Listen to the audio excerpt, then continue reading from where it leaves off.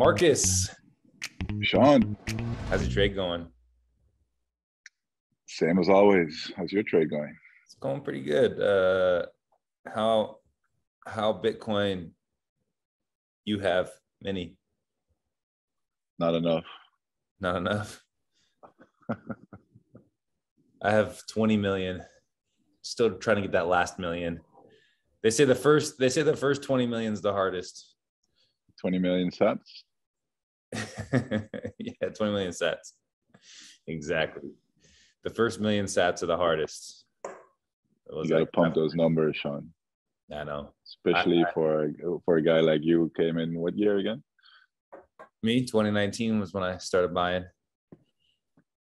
2019. Was that during the Corona dip when Bitcoin was like sub 5K? No. It was before Corona. Unfortunately, I wish I would have started buying during Corona right then, because I bought it and then it like all of the Bitcoin that I had got cut in half. Well, the Bitcoin didn't get cut in half. The fiat amount of Bitcoin that I had got cut in half. And I was like, oh, but that was a good lesson to learn. I actually felt good because everyone was talking about surviving 2018 and I was paying attention from 2017 and on. I just didn't really understand Bitcoin yet. And then in 2019, I finally got orange pilled and I was like, oh, well, I was like almost orange pilled. I wasn't all the way orange pilled yet, but I was orange pilled enough to be like, I got an idea of what this is. I did buy some altcoins and then I quickly got rid of them because I was like, oh, this is stupid. So, it's the journey that you learn along the way. So I'm still trying to figure out what this 20 million reference is to, though. Oh, I was saying I had 20 million Bitcoin and just trying to get that last million. Right, so Satoshi's holding that last million, right? Yeah, so, it's tough. Yeah. It's tough to get them. I'm doing my best to get that last million from Satoshi. You got to call Greg Wright and make him move those coins. Yeah. I'm gonna toss Craig Wright a signing device real quick. Didn't he show up this week on like on another television show, even though he said he'd never do like another television show again? Yeah, I think it was some Australian news report. I'm not sure. Yeah, well, he had the court case in the UK with Peter McCormack like 2 weeks ago, where Craig Wright won. He won £1. Yeah. And what they say, I don't know the UK law that well, but from what I understand is that the judge realized that Craig Wright was lying. He had a lot of lies basically, and he didn't really have much of a case. But he knew that if he wouldn't award Craig Wright with the win, then Craig Wright could appeal and then just drag it out longer and longer against Peter McCormack and go up with another judge. And then so that was a strategy. So the judge just said, okay, you win and you're owed £1. So now he can't. So now Craig Wright, because he won, he can't appeal the court case. Wow. But he technically lost because he got £1 out of all of it. Yeah. So basically the judge screwed him. Good. That's what he deserves. And we're hoping for, Hodlo Knot. I think he's having a case coming up in the next few months as well. So, yeah, that's for sure. I think he has multiple cases, right? Both I think Craig Wright was trying to get him into the courts in the UK. Oh yeah, instead of in the Nordics. Yeah. It's one big disaster what that guy's doing. Yeah. Hopefully, I mean, we're all pulling for Hodlo Knot. We all know Craig Wright's a fraud, so yeah. So well, everybody, welcome to Bitcoiners Guide. This is where me and Plan Marcus chop it up a little bit. We talk about Bitcoin stuff. It's the show we wish we would have had when we first started learning about Bitcoin. So we made it for you, talking about Bitcoin, no altcoins, Bitcoin only in here. To time stamp and price stamp. Today is currently Monday, August 8th, 7:24 p.m. in Mountain Standard Time. And the price of Bitcoin is $23,000 and some change. So Bitcoin doing its thing. It's up about 2.5% in the last 24 hours. In the next 48 hours, by the way, I have a birthday, so that's coming up. I didn't realize that. Yeah, it's my. Okay. I just celebrated a birthday today as well. So, not my birthday though. Oh, mine was last week. So I guess we're both lions. Yeah, Leo gang. Yeah, that's funny. RD is a lion as well. Yeah. So if you're looking to become a memer, make sure you're born in July or August. Guaranteed win. Yeah, a lot of the Meme Factory podcast, a lot of the Meme Factory has similar. The better ones. The better ones. Yeah, the best ones. Best ones are Leos. I don't know if you. So you got a birthday coming up. What are you gonna do? Are you gonna celebrate? Are you gonna spend some sets, or are you gonna stack some sets? I am getting ready for the halving in 2024, so I'm all focused on that right now, getting everything ready. I head down to El Salvador in a couple weeks, and just gonna enjoy my time until I go down, and then I got the next basketball season coming up. Talking to a few different teams across the world, so just gonna take it easy. Exciting stuff. Yeah. So what was your biggest news this week? If you look at like Bitcoin, I mean it's a Bitcoin show, right? So let's keep it Bitcoin. Yeah, right. The biggest things that I would say, well, first of all, Plan Bs. We got Bitcoin Tina. I don't know. Someone pulled up some receipts on Twitter. Bitcoin Tina was saying back in 2020 that Plan B was gonna go down as one of the smartest mathematicians in Bitcoin history, one of the best quants, blah blah blah. And I think Pirate Beach Bum pulled that receipt, called him out, and then Bitcoin Tina said he was wrong. Then he held a spaces on Twitter, and he just, so here's the thing, right? He holds the spaces, and what he says is he didn't really say, as far as I understood, I hopped in a little later. He didn't really say if I was in there. So what I understood, yes. And I think he even called the spaces that he basically says that the halvings doesn't matter anymore if you believe that stock to flow is wrong. Yes. But he was doing a logic play. He wasn't saying, but the logic didn't make sense. No. Yeah. That's what he was saying. He wasn't saying the halvings don't matter and stock to flow is dead. He's saying if you say that stock to flow is dead, then you also have to say that the halvings aren't priced in. That they don't matter. Yeah. And you can't say the halvings you can't say the halvings not priced in and say that the stock to flow is dead. So, but he's not talking about, at this point, he's not talking about Plan B's stock to flow. He's just talking about stock to flow in general. Like the idea of stock to flow, you have a certain amount of supply. So stock to flow, for anyone who's wondering, okay, well, what is stock to flow, right? Stock to flow is you have go ahead. Sorry. No. Sorry, I cut you off. I completely agree with you. You're going to give the definition, because first we have to get the definitions right? Yes. Because when people say stock to flow, they think of Plan B, but Plan B didn't come up with stock to flow, because stock to flow is a measure that was already used for gold and silver and other commodities.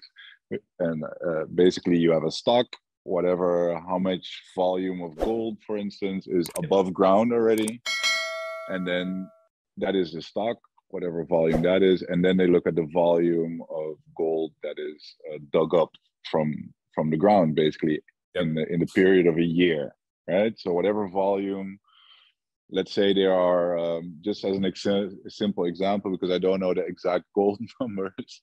Yeah. I believe the stock to flow of gold is somewhere around like 50, or is it 26? I'm not sure. Now mixing up silver and gold. Well, let's take a look at, because I can't remember that either. Stock to flow. All I do know So, is so that let's say the stock to flow is 50, right? That means yeah, that the stock over the flow is 50. So there's 50 times as much gold above ground than there is mined on a yearly basis. That's basically what that number is saying. So the it's higher the number, 62. 62. 62. All right.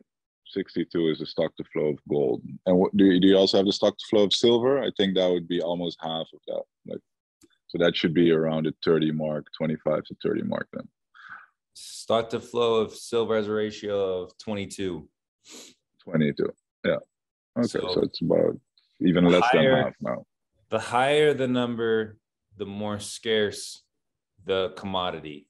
So it's Right. so stock to flow is a measure of scarcity or Yeah. of inflation rate. It's an inverse. Yeah. It's an inverse of the inflation rate, basically. Now you're just complicating things. What's an Well, inverse? I'm joking. you have to use the word. It's the only word that fits right there. It's the inverse measurement of the inflation rate. All right, so that is stock to flow. So it's just a measure, right? So Yes. stock to flow, you cannot debate if stock to flow is right or wrong. It's just a measure. You know, it's like the same thing as, I don't know, like what's your age, or you know, if you measure distance in feet or in Yes. kilometers or whatever, you can't argue with a measurement. You know, it's just a measurement.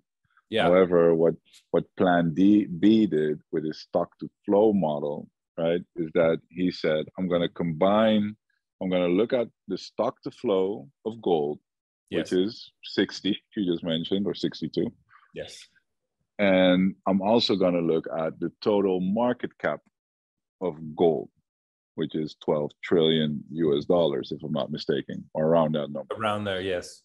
10 to 12 trillion, it depends, I guess. Who calculates it for you? Yeah, and what the price of gold is on any given day. Yeah, so he plots the one of the two on the X. You know, you have like what do you call that? Like a X and a Y, like a graph. Yeah, the XY axis. On the XY axis, yeah. Yeah. So on the one axis, he plots the total market cap. I think that he put that on the Y axis, and then he puts the stock to flow on the X axis, right?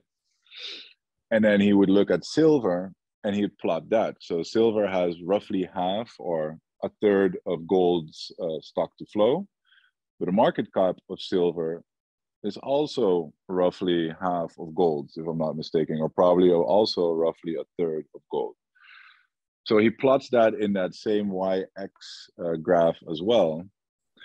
And then he puts some other commodities in there, because most commodities actually have a stock to flow ratio that is lower than 1 or is around 1. So there's only silver's market cap, just to clear it up if anyone was wondering, so I'm guessing 4 trillion. No, it's actually a lot less. It's 1.15 trillion right now is what it's looking like. So maybe actually this might be older. So it's probably 1 to 2 trillion silver's gold or silver's market cap. So about 10 times less than gold's. Yeah, and then the funny thing about Bitcoin stock to flow is that Bitcoin is the only commodity on earth of which the stock to flow ratio jumps every 4 years. Mm-hmm. And that's and also the only commodity of which the stock to flow ratio is completely predictable. Yes.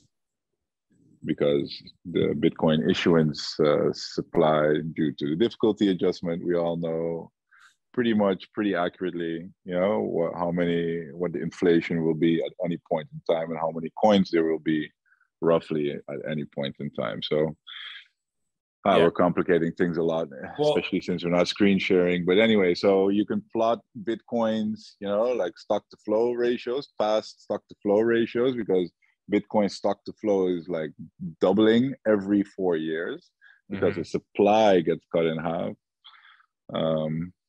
And basically the stock is growing a little bit, but not that much anymore. But the flow is basically halving every 4 years.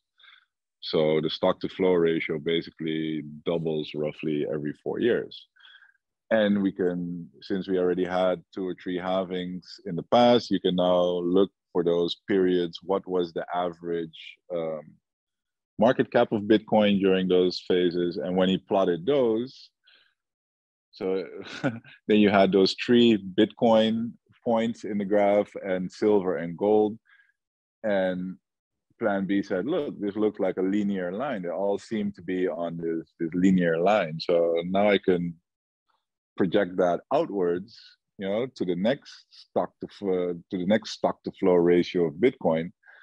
And then I can predict that, Bitcoin is going to be roughly the same stock to flow ratio as gold. So Bitcoin should go to roughly the market cap of gold, which is around 10 trillion. And that's how he came to, Bitcoin's price model. Yeah. So exactly. So then, and for everyone listening in, Bitcoin's stock to flow actually gets higher than gold's stock to flow, or it gets harder than gold in the next halving in 2024. So that's kind of what Plan B's, he would take like a 4-year period, the 4-year epic, and he would say the average price should be this. And then in the next 4-year epic, it should be about the average price throughout those 4 years should be about the price of gold's market cap. But the thing is, so with going back to Tina, right? Well, just going back to Bitcoiners in general, he was the first Bitcoiner to really he's the first Bitcoiner to make a price prediction based off of stock to flow. Safety wrote about stock to flow in the Bitcoin Standard, but he didn't really give a price prediction and didn't put it in a graph and make it all pretty like Plan B did. So the problem with Plan B though is that, and you kind of see it playing out now, is that we know that the stock to flow is going to double each epoch, right? As you call it, every 4 years, which we call like a cycle or epoch or whatever. Yeah.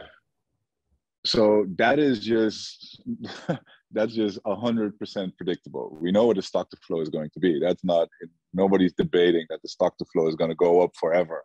Yeah. I mean, we're gonna see Bitcoin with a higher stock to flow than any commodity we've ever seen on Earth, right? Right now it's still lower than gold, but it's gonna surpass gold. So it's gonna be very interesting to see what that actually does, but nobody really knows. But to say that when Bitcoin has the same stock to flow as gold, even though gold has been around for a very, very long time, so it's been monetized for a very, very long time. So to say it will just reach gold's market cap in the minute it, the stock to flow turns in, or like 12 months or 18 months after, that's always been something that you'll be like, okay, is that going to happen? Is that really going to happen? But to say you can, add the price to it, I mean, I honestly think that the halvings will always matter because, it becomes more scarce. The supply gets cut in half. Obviously, you got to take into account the demand side of Bitcoin as well, which stock to flow doesn't take into account. Yes. And you can, and what Plan B did is that he made his stock to flow model, and then a year later he tweaked it. He came with his stock to flow X, and all of a sudden it was like more bullish, and the prices, each jump, every step function, each epoch, the prices were even higher than the previous model. So even Plan B, all he really says, like, okay, stock to flow, so the halvings matter, and that means Bitcoin is going to jump to a new price level. But to what price level exactly, even he couldn't pinpoint and was playing around with. So to say that his stock to flow model can break, but that the halvings then automatically don't matter anymore either is just BS in my opinion, because I can draw like 100,000 different stock to flow models with the same step different functions, but going to different price points, right? So then, I think that was the more nuanced version, or the logic that Tina was missing there, in my opinion. No, I don't think Tina was missing anything. He wasn't saying that the halvings didn't matter. or that stock to flow, you totally throw it out because you throw Plan B's model out. All he was saying was, which I think where I think he was getting it wrong was he thought people were making fun of him because they were saying stock to flow isn't a thing anymore. But what they're really saying was Plan B's stock to flow model broke. And so, but he took it as stock, because we use those interchangeably. When we say stock to flow is the model broke, we're not, like, the only stock to flow model we've used is Plan B's model. We're not using anyone else's model. So we're really saying Plan B's stock to flow model broke, not stock to flow broke. And so, but that's how Tina took it, was that people were saying stock to flow in general broke. So his argument was purely a logical play, was, well, if stock to flow in general if that broke, then the halvings are always priced in. The halvings don't matter anymore. And if you listen, and like Corey Clipston, for instance, I think he will argue that halvings do matter. And I think everybody believes that halvings matter. I mean, Satoshi obviously believes halvings matter. He programmed them in. But to be able to try to predict price, you cannot leave out the demand side of things. So it's just one of many variables impacting price, and definitely not the only one. And I think even Corey Clipston, and I don't want to put words in his mouth, but I've never heard him say stock to flow isn't a thing. He's always attacked the model, like the mathematical integrity, trying to predict a price off of just stock to flow. Even just in general, trying to predict the price is like pretty much insane, right? Nobody's ever been successful at that in any meaningful way. To Corey's credit, the reason why you want to attack something that's a lie is because as we get orange pilled ourselves, and as we orange pill other people, and we show them Plan B stock to flow model, and then people get orange pilled off of it, and we tell everyone this is what Bitcoin's price is going to. Bitcoin is the truth. But the stock to flow model of Plan B is not the truth. So if you get orange pilled into the truth, but from a lie, but when that lie gets shown, then you may not believe the truth, which is Bitcoin. So that's the dangerous part of pushing Plan B stock to flow model. I have to throw him a bone at the same time as well, because I'm not gonna lie, when he came out in 2019 with that model, and the way he brought it, I was hooked as well. And I still in a way support Plan B's thinking, not that he can try and predict where those steps are going to be, but still in my mind, the halving, and I don't know how that's going to play out in the future, because I also hear people saying that, like in early days, the halvings mattered a lot. Because most sell pressure would come from the miners, but as like most supply is already in circulation, we already have more than 19 million coins, like in circulation. Then the biggest selling isn't coming from the miners anymore. It's just from people who are already holding the coins, and prices go up, they start, selling for different reasons. So, you could argue that the impact or the importance of the halvings may go down, but that has yet to be played out, right? We just don't know. I think the halvings will still be important for a long time, and maybe forever, because as the further Bitcoin goes along, the more people are just holding on to their Bitcoin and they're hodling it. And so price is created at the margins, and that's like the supply is what's getting cut in half. So when it's just a supply shock every 4 years, because the supply that's out there, it's being hodled most of the time, right? I guess you have your traders, and maybe you have people as Bitcoin gets further and further along, there's more and more people that aren't going back into fiat, that they're just using Bitcoin they're transacting in Bitcoin, they're living in like a circular Bitcoin economy. So it would make sense that the halvings are still going to have a huge effect because it's the supply shock. And every 4 years, every 4-year cycle, there's more and more people that get orange pilled. And those that are holding, like if you go through the bear market right now, who's holding Bitcoin? It's not people that are really speculating as much right now as it is just hodlers. So when the supply shock comes, it'll mainly be like Bitcoin hodlers that are holding on to Bitcoin. So it won't be an available supply. It'll just be whatever's getting mined is the available supply, and that gets cut in half. Yeah, that's true.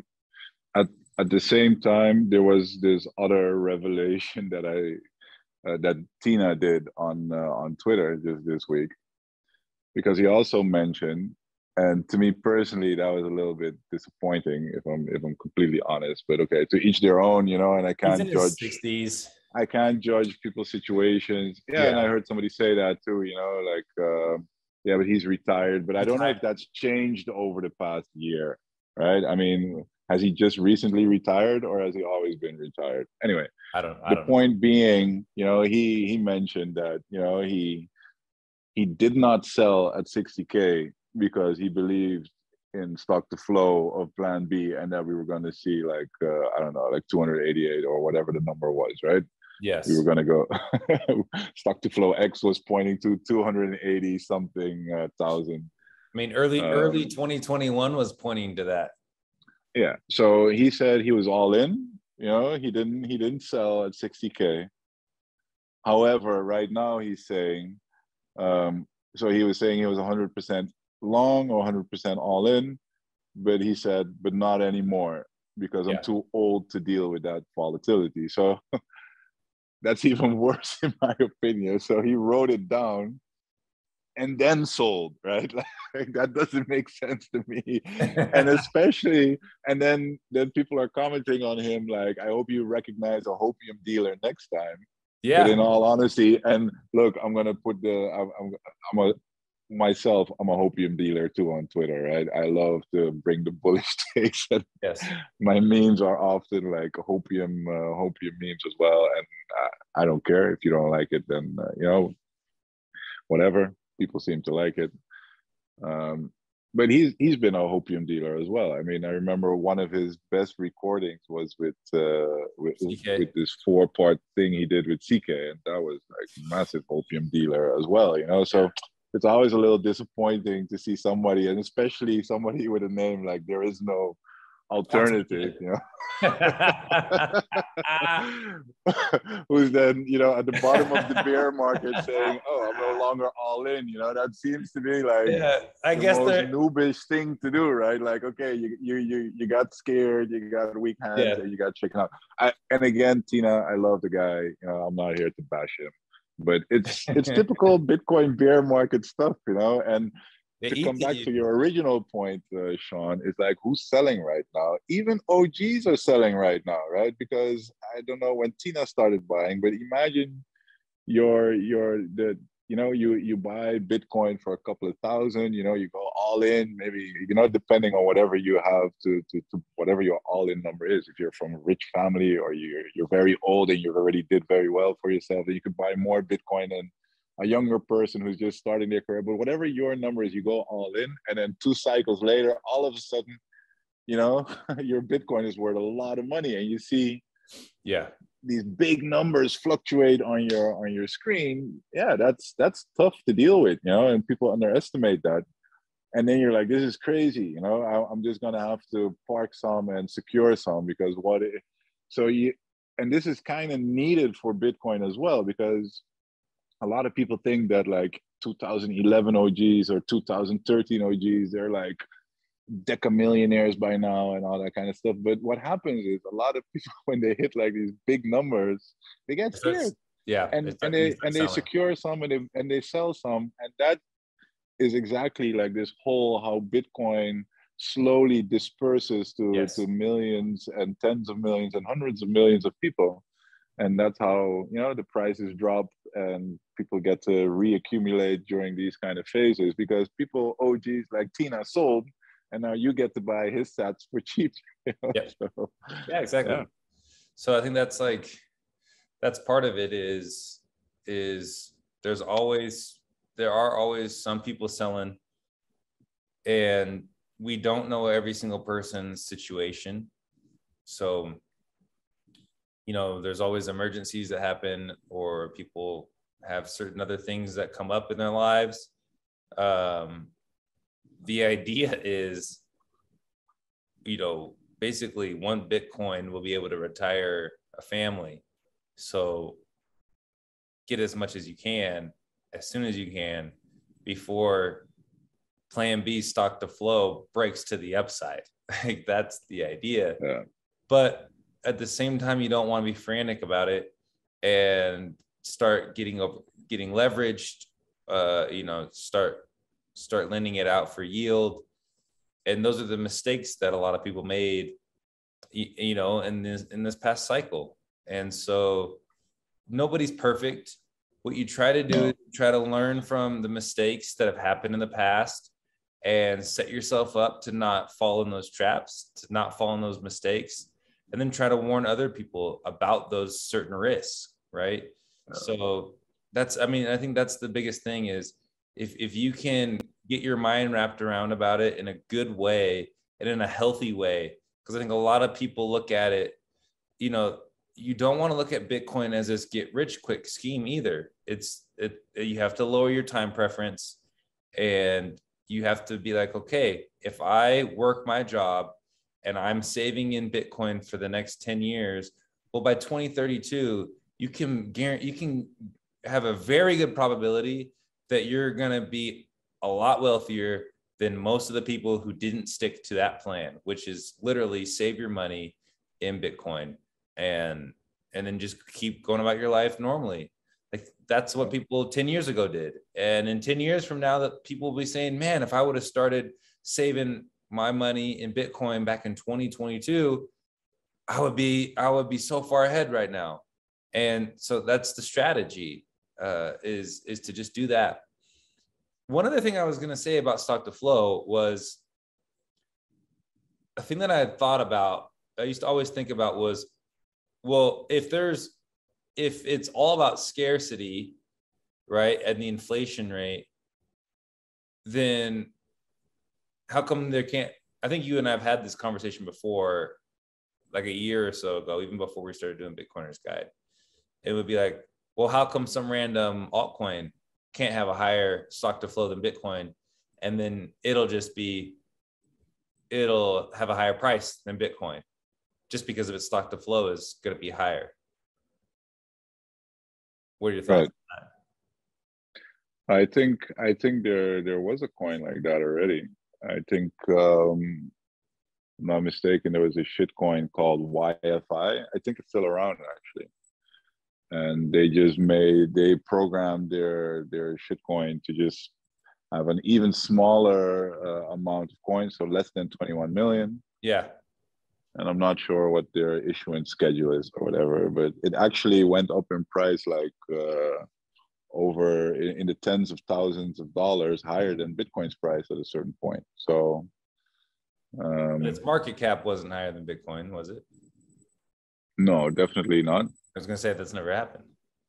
No, but you could argue, right, that I could make or that like a painting has the highest stock to flow, like a Rembrandt, or Yes. One of the old masters has a higher stock to flow than Bitcoin. But then those don't really act as, those act as a store of wealth, but they don't have the monetary properties that Bitcoin have as well. Right. And that's what we said just now. It's like stock to flow is important. Scarcity is very important, but it's not the only variable at play. I mean, a piece of the puzzle. There is such a thing as demand, how many people want to buy it, but also other aspects of like network effects.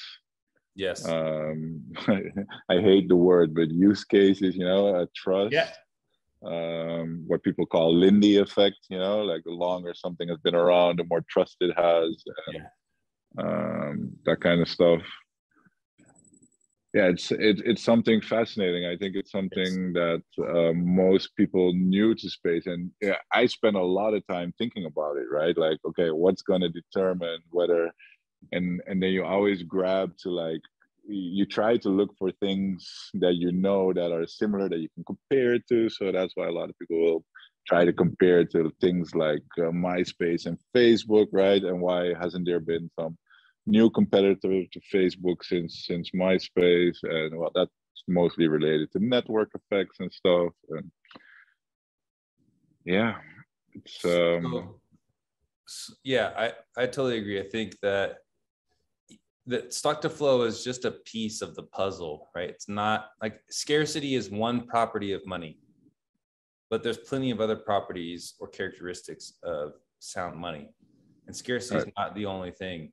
So I think that's what people have to realize too is just because there's a stock to flow that's extremely high and is going to infinity does not mean that like you that doesn't mean you can just create any old altcoin and or any one of one painting and all of a sudden it's going to have more value than all the gold in the world.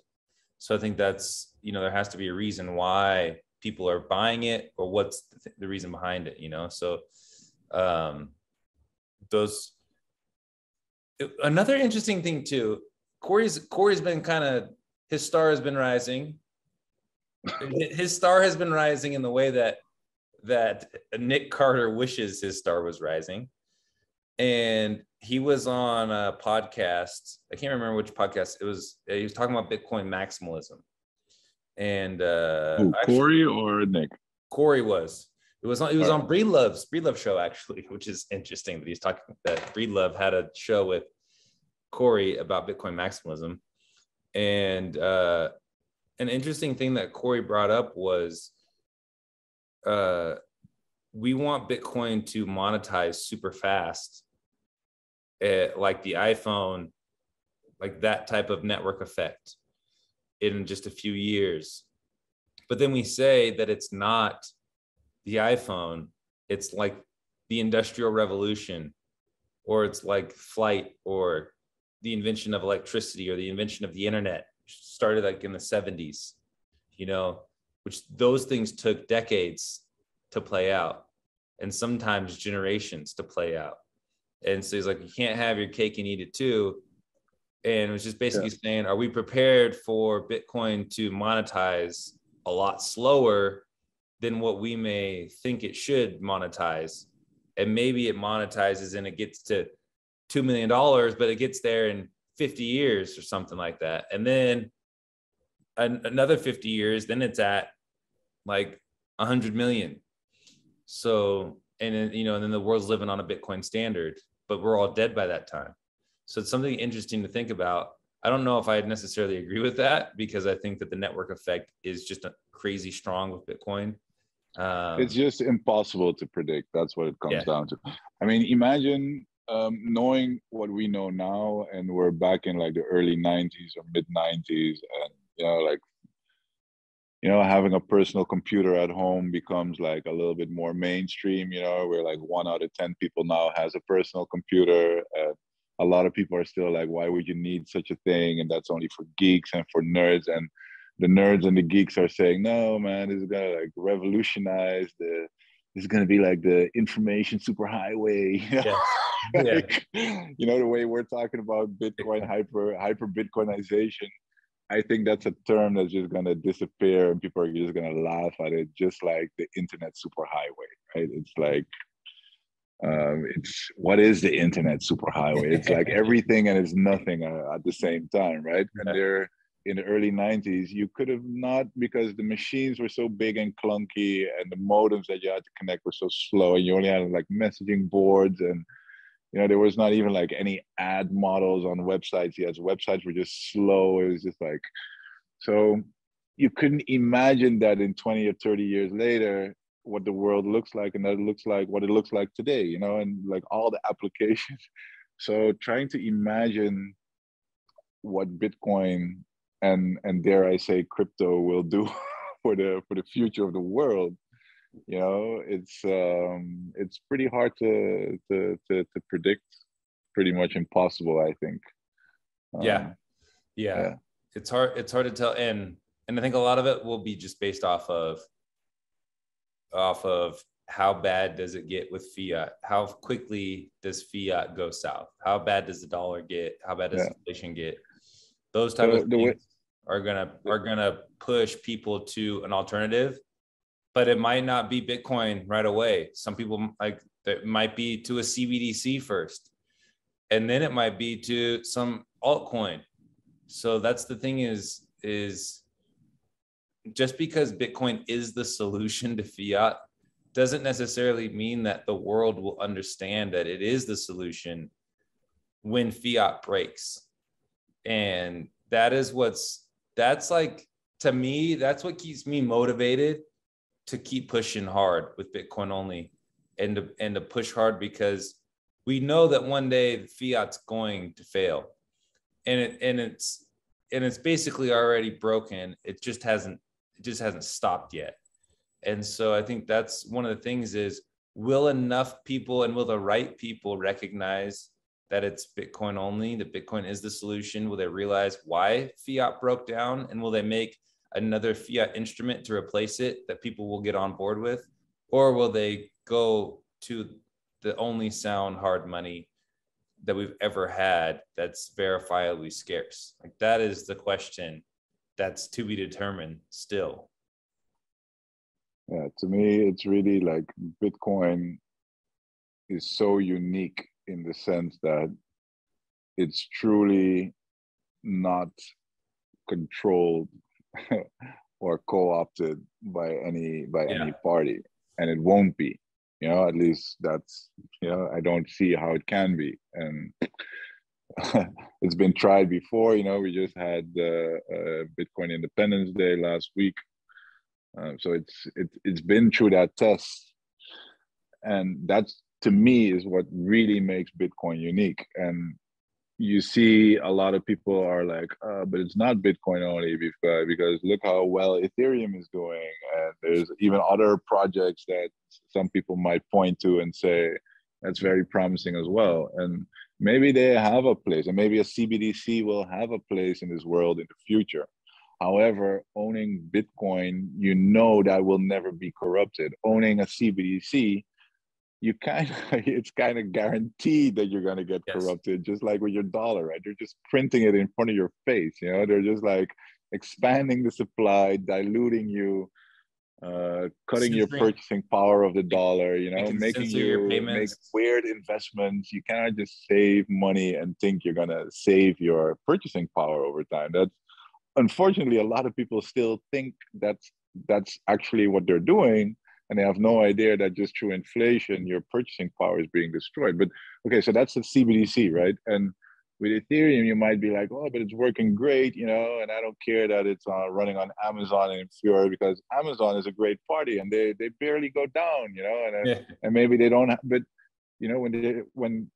when the rubber hits the road, or when push comes to shove, or when something really, when the heat really heats up, when it really comes down to it, the United States government can just shut it down, pure and simple. That's what it comes down to. And you could argue, yeah, but the odds of that are so small and stuff. The merge, right? could break Ethereum. I'm not even touching the merge yet. There's so many like risk factors on Ethereum, right? But when it goes the point is like, some people are happy to have this trust. People take email addresses with Hotmail and Yahoo and Gmail, right? And they're like, yeah, I know my email is being read and it's going to there. I don't need some super secure email. Okay, that's fine, but like with your money and your purchasing power, I just want to have Bitcoin where I know nobody's going to take that away from me ever. Like, it's not going to get corrupted. And to me, that's what makes Bitcoin truly unique. And if you want to fuck around with shit coins and if you get excited about all these exciting projects, which in my opinion are not even there, because it's mostly just marketing. And look at this past bear market, how many rug pulls, all these exciting protocols, they turn out, they call themselves decentralized, and then it just turns out there's these rollbacks and addresses are frozen and funds are like they're like just freezing withdrawals and all kind of weird stuff going on. It's just like it's like trying to shoot fish in a barrel, or what is that? I think that's the wrong proverb there. But yeah, there's a lot going on, but yeah. it's just not comparable to Bitcoin. So what do you say to people who say, look, I'd rather my money in a bank because I just don't trust myself with my money? What do I say to them? Yes.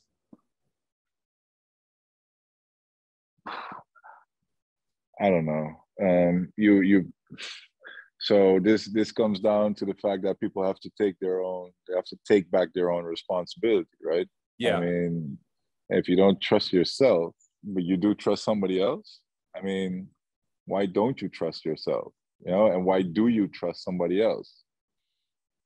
That would be my question. I try to pose back and see what they say, but I agree. Yeah. I think we've. What are your thoughts? My thoughts are, there's a lot of people who don't want to take self accountability. They don't want to be responsible for their failures. So they push everything to a bank, to their government, to whoever it may be. And that way they're never really the man in the arena. They're never actually doing anything. They're just bystanders in their own life. And so I think it's something, to me, it's almost like slavery.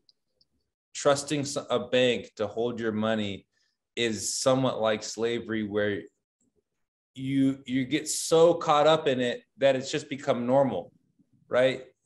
Hundreds of years of custodying your money in a bank and not realizing that you're giving up your own freedom to do that. And now it's just become normal to do that.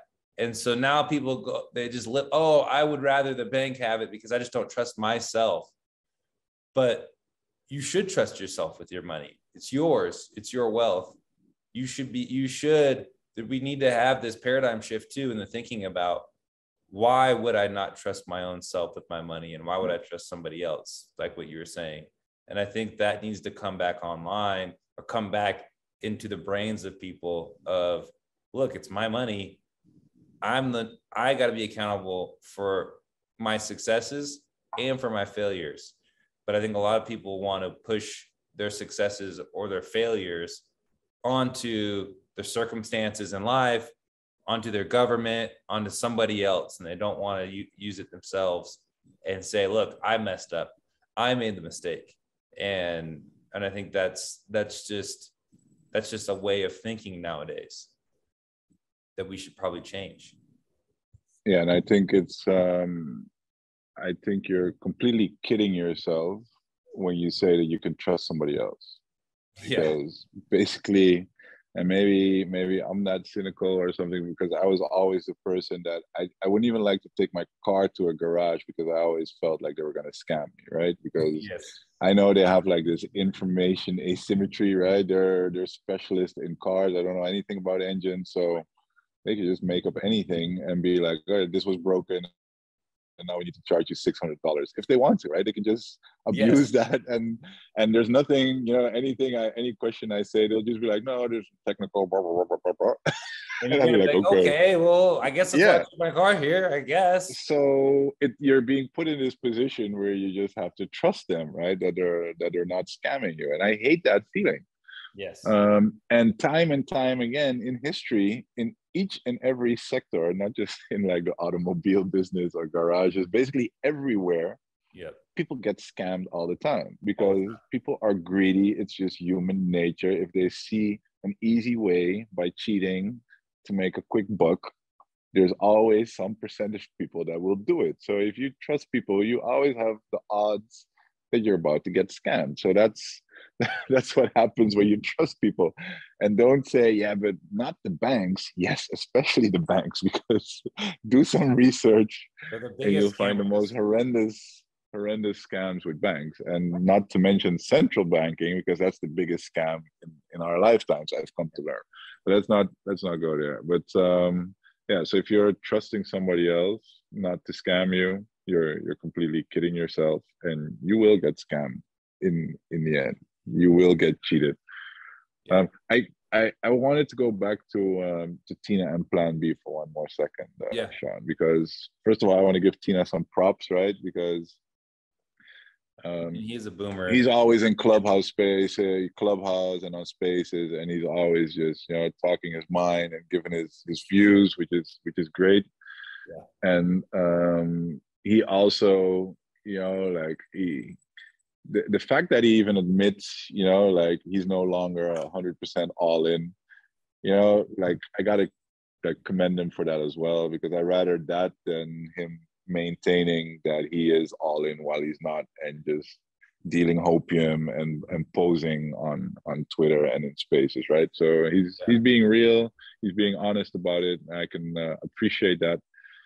And yeah, just like for people watching, and for me, when I came in, like in 2017, and when Tina recorded that, I thought it was in 2017, but apparently it was like late 2018, early 2019. I was like, okay, these guys have been around for a while, they've studied it, and you put them at a higher level, and you think like, okay, what they're saying makes a lot of sense. But remember, like everybody is just analyzing this and readjusting their analysis all the time.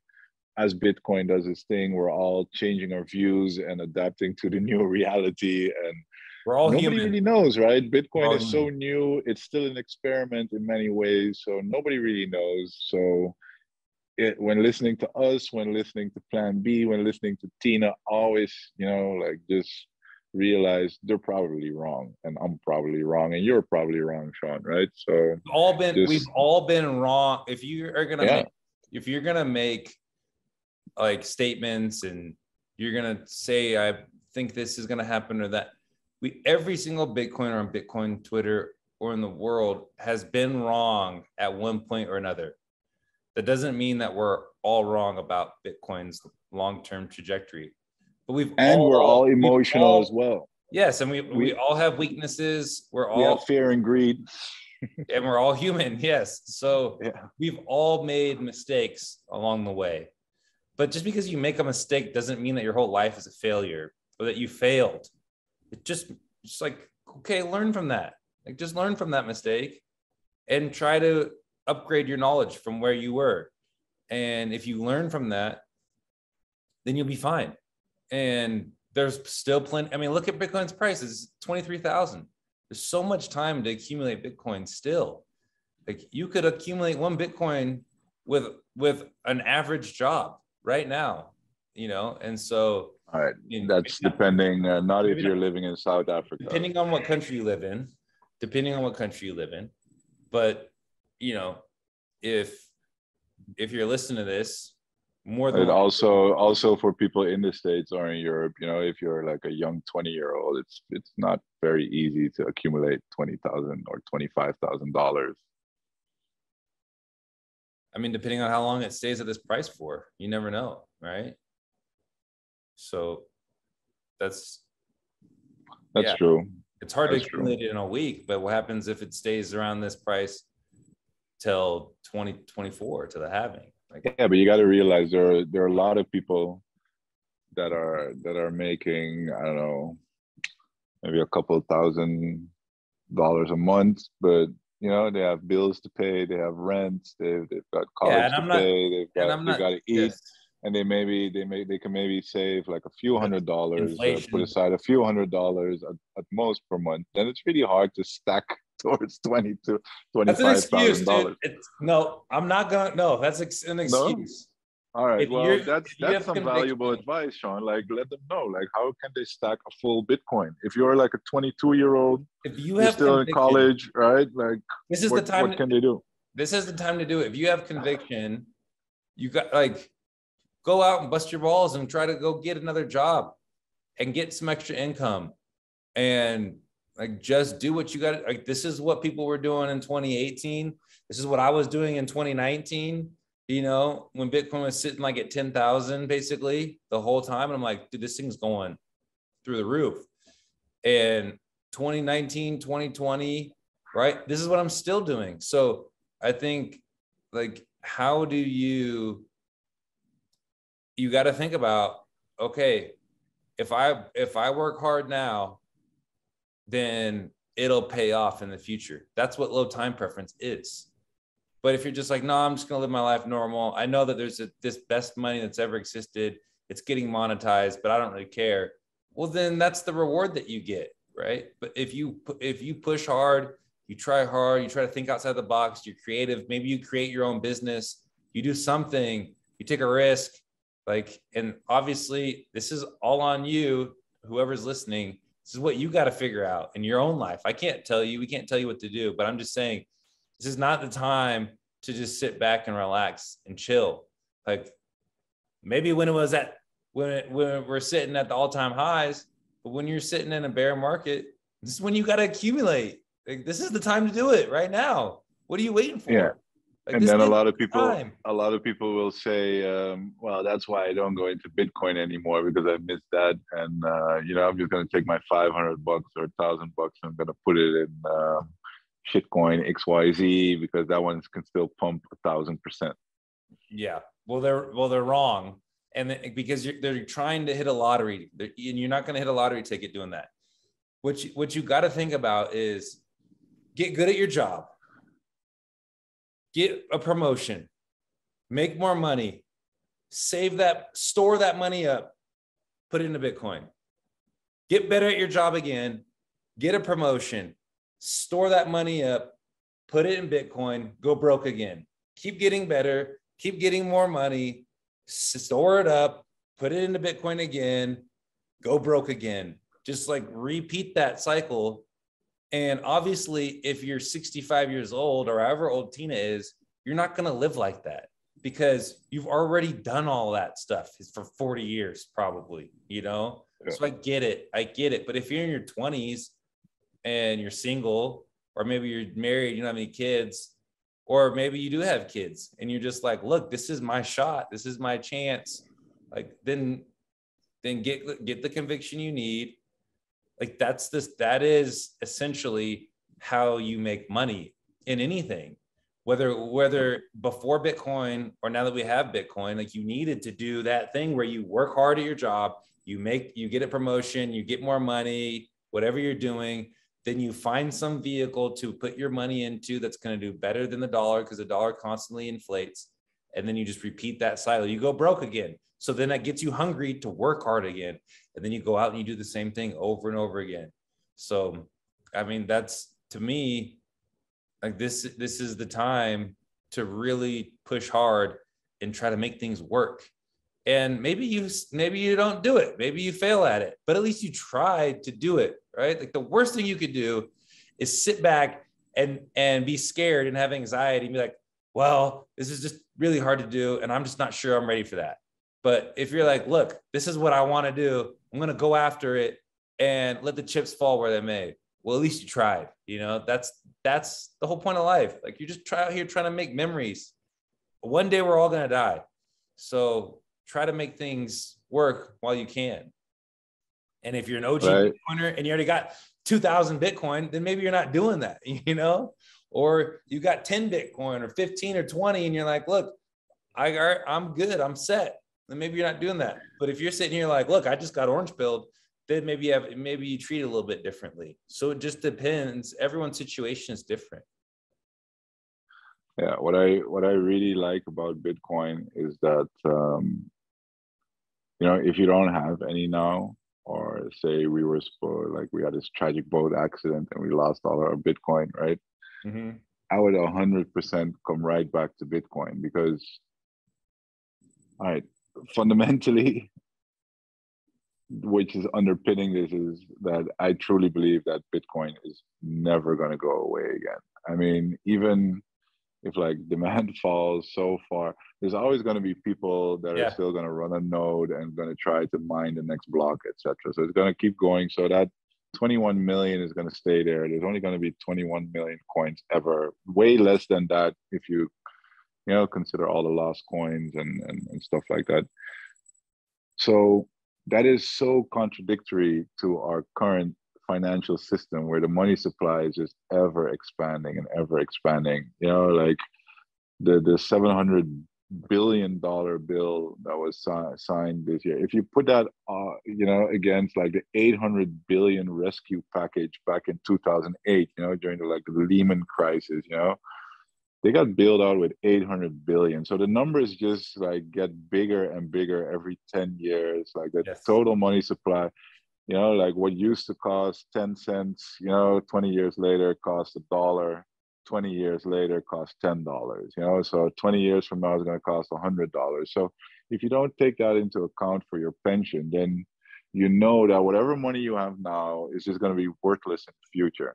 Yeah. And that's why people are so fiat minded in, okay, I got to spend it now and I'm not going to save because, saving doesn't make sense. I just got to focus on earning bigger money and that kind of stuff. The beautiful thing with Bitcoin is that because it just stays at that 21 million and as it's going to be around forever, that what you're holding is always going to be that part of 21 million. And with more and more people using it and with the numbers in the real economy just growing, you're never going to get diluted. And that is something most people just cannot like imagine or picture what that means. But that actually means that if you save in Bitcoin, now you can actually go back to that sixth wonder of seventh wonder in the world. What the guy from Omaha, what's his name again?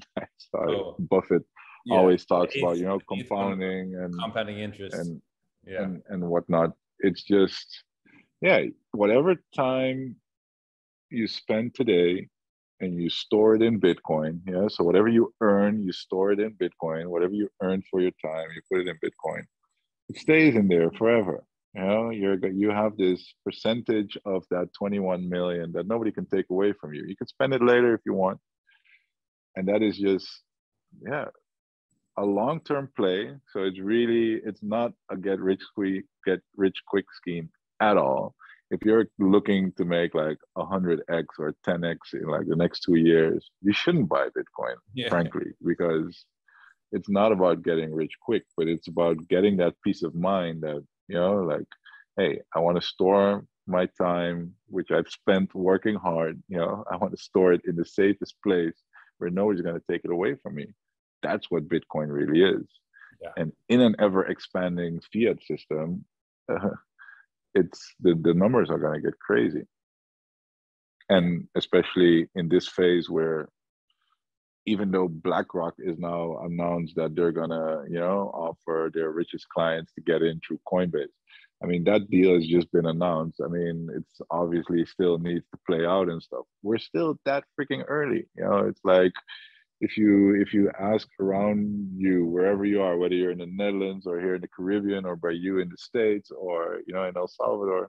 Okay, El Salvador might be a little bit different, a little atypical, but if you ask around you, have you heard of Bitcoin? Yeah, most people have.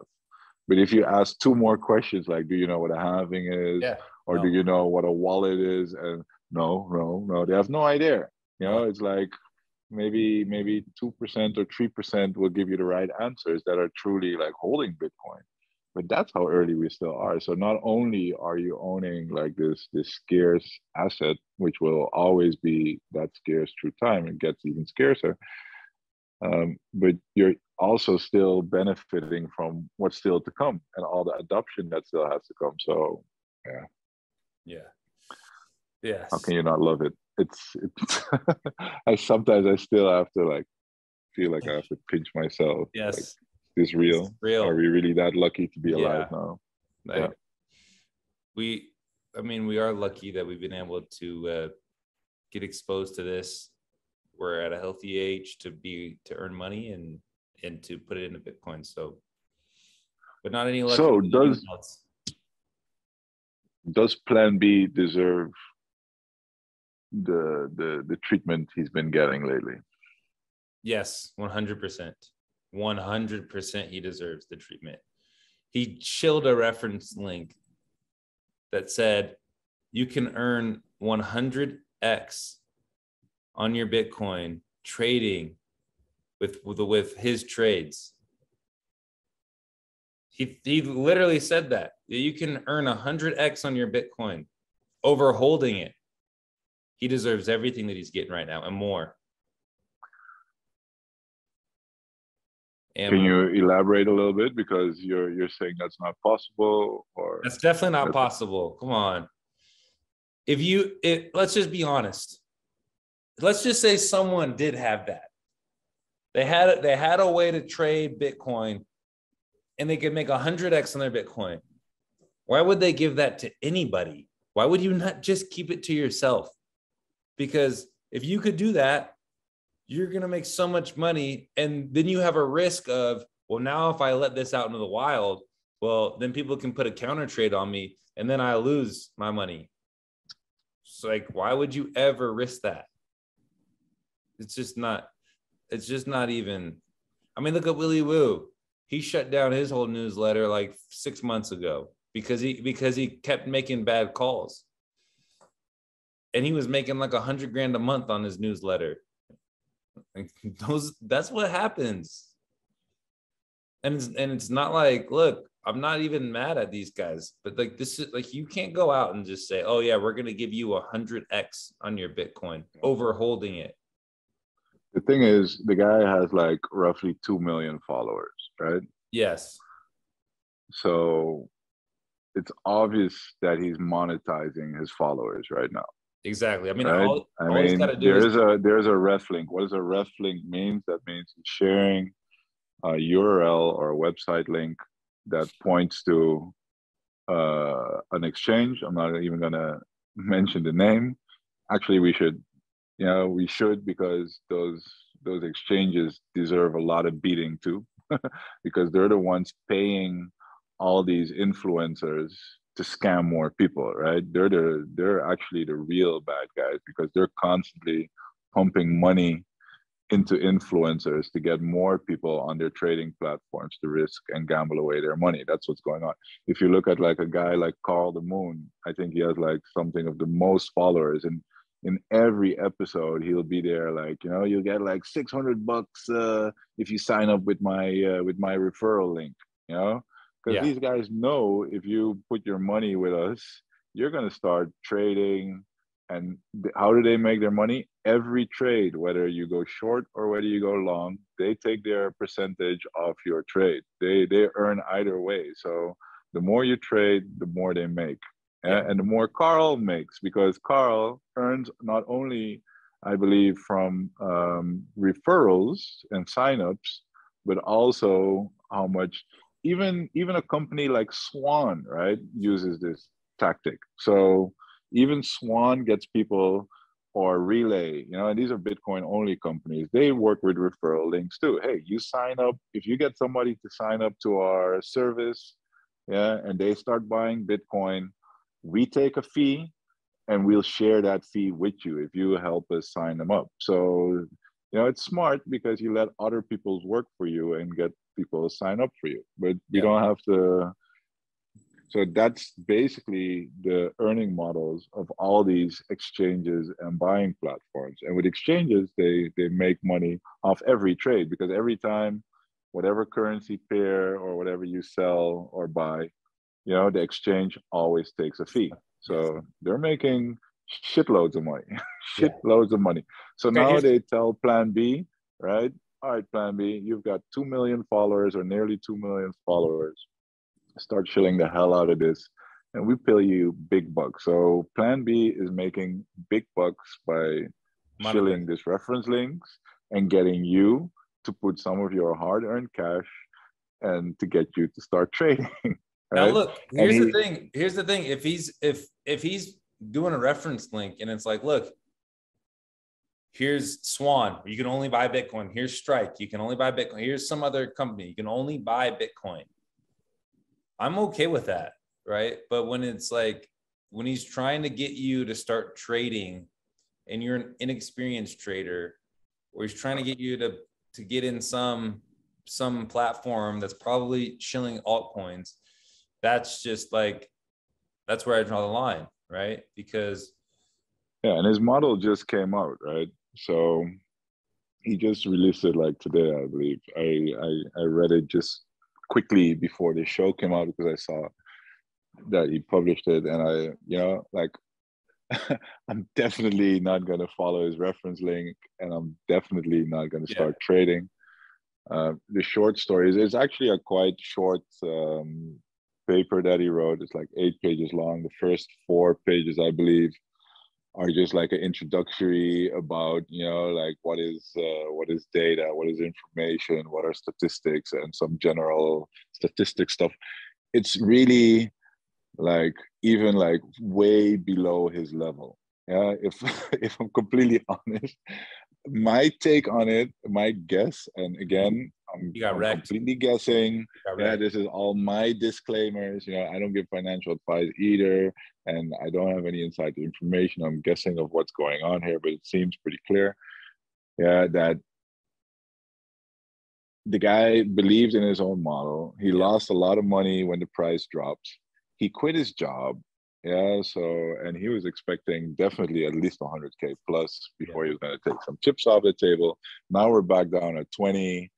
Uh, he's like, damn, I got to get some money. And then like when things get tight, and Hey, then Carter, comes dude. this exchange, and they offer you big bucks because you've got 2 million followers, which all props up to now he didn't, and he probably could have done a lot other scams as well. So is it the worst scam? No, it's just that he's being like dishonest about it. He keeps saying, yeah, but it's my favorite exchange and there's nothing wrong with, yeah, but dude, own up, like how much money are you making? Are you making money from every trade, from every sign up, and how much? So isn't it, like you said, like if you have It's that model, do you believe in your model? No, obviously he doesn't. In no. his disclaimers in the model, he writes, nothing is guaranteed. This is not financial advice. I don't promise anything. And, basically saying this model this might as well just be bullshit because he's not, like, Just be and honest, it's, right? and it's That's all we completely, ask. Just be and honest. even if you want to dig into the model just looks back at like the past 3 cycles and be like, okay, if you would have bought, when the RSI was really high, or I mean, Yeah. if you would have sold when the RSI was really high, and you would have bought when the RSI was really low. I mean, come on, man. Everybody's been looking at the RSI. Simple That's math. no advanced No. quantitative blah blah blah. Mere multiple. And he'll be like, yeah, but I can backtest it. Yeah, but you think you're gonna get wrecked if you're going to apply this for the next 2 cycles because Yeah. they're going to look different than now.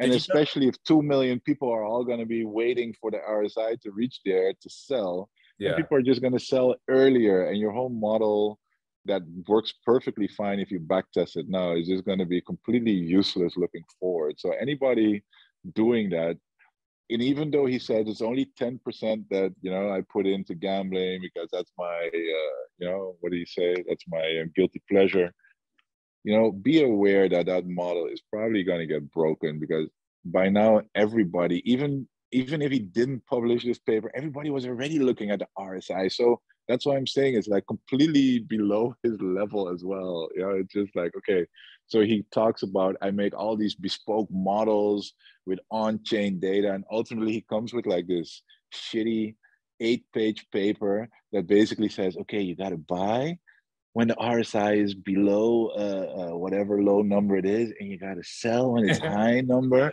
And this is my amazing model. Follow my trades. And the first 4 pages were just like some general statistics for kids 101 paper.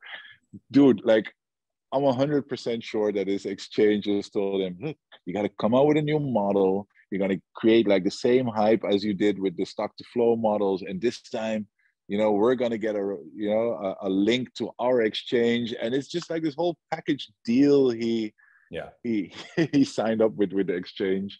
Yeah. And if you follow this, then I feel sorry for you. Did you know that? So I was listening to this podcast from 2020 a couple of weeks ago with Preston Pish, and he said that he helped Trace Mayer create the Mayer multiple, which I did not know. So that's interesting. It got me thinking about that. Did Plan B say that he helped Trace Mayer? No, Preston Pish said that. Oh, Preston Pish. That Preston Pish himself helped Trace Mayer. Him and Trace Mayer made the Mayer multiple together. Oh, that's interesting. Yeah, I didn't know that.